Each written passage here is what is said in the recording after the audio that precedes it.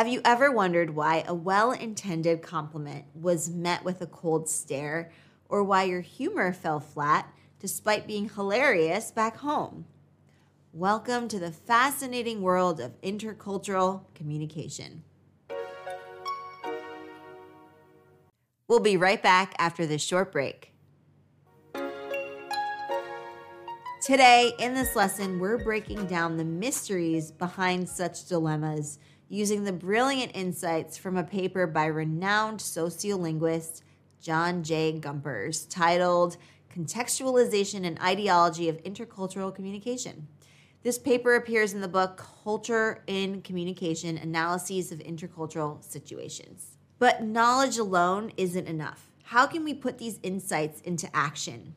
Here are some strategies that you can implement to improve your intercultural communication skills. Strategy number 1, invest time in learning about other cultures.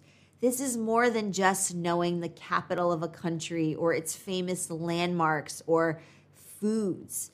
It involves understanding its customs, norms, and values. For instance, if you're working with Japanese colleagues, knowing about the concept of omotenashi, or selfless hospitality, could provide valuable insights into their approach to customer service. Similarly, familiarizing yourself with Spanish sobremesa, the tradition of lingering at the table long after a meal, could enhance your understanding of Spanish social norms. Strategy number 2, practice active listening.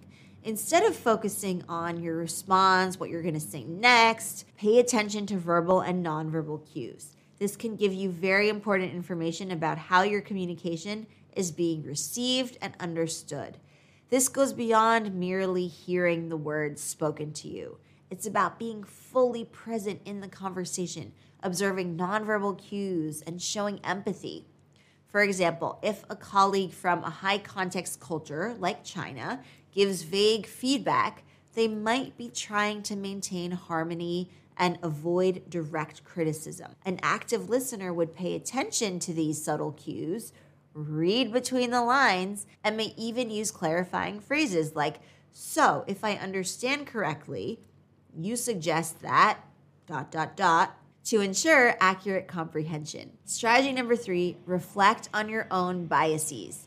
We all have subconscious beliefs that can influence our perceptions, and acknowledging them is the first step to managing them. This self-awareness can help us interpret interactions more objectively, and recognizing these biases can help make us more objective in our own interactions. For example, if you find yourself attributing a colleague's reserved behavior to unfriendliness, take a step back and consider if cultural differences might be at play. You could say to yourself, I might be interpreting Ravi's quietness through my own cultural lens. In his culture, perhaps silence is valued over talkativeness. Always give the person the benefit of the doubt.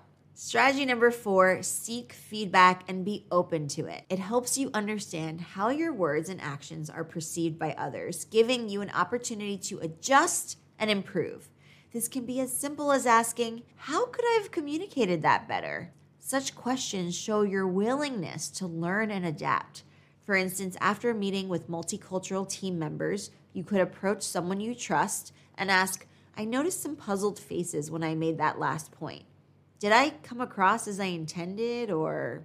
This practice not only fosters better communication, but it also helps in building strong, respectful relationships. And for those who are keen on further enhancing their communication and social skills, Explearning Academy offers a dedicated platform to practice and reach social fluency.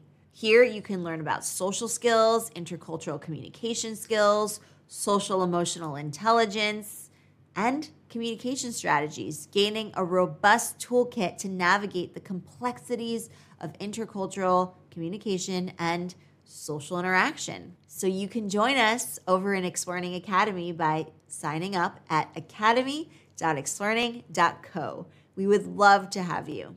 So as we conclude our exploration of contextualization and ideology in intercultural communication, We hope you are armed with new insights and actionable strategies to navigate the diverse world of intercultural communication, and that you leave not only with a better understanding of this complex field, but also with practical tools to apply to your own interactions. Thank you so much for tuning in, Explorers, and for joining us on this intellectual journey. If you found this discussion enlightening, share your thoughts in the comments down below. I read every single one of them. And if you enjoyed this video, give it a big thumbs up and subscribe to our channel for more enriching content. I would love to hear about your experiences down in the comments, so be sure to leave one. Remember, the world is a kaleidoscope of cultures, and understanding each other is the very first step towards unity. So let's do our part. Let's keep learning, keep exploring, and of course, keep exploring. And remember, building skills takes practice. At Exploring Academy, you can continue honing these strategies in an engaging, supportive environment. Here, you can dive deeper into the realms of social skills and social emotional intelligence, which will equip you to gracefully navigate the intricacies of intercultural communication. Until next time, keep learning, keep exploring, and keep exploring.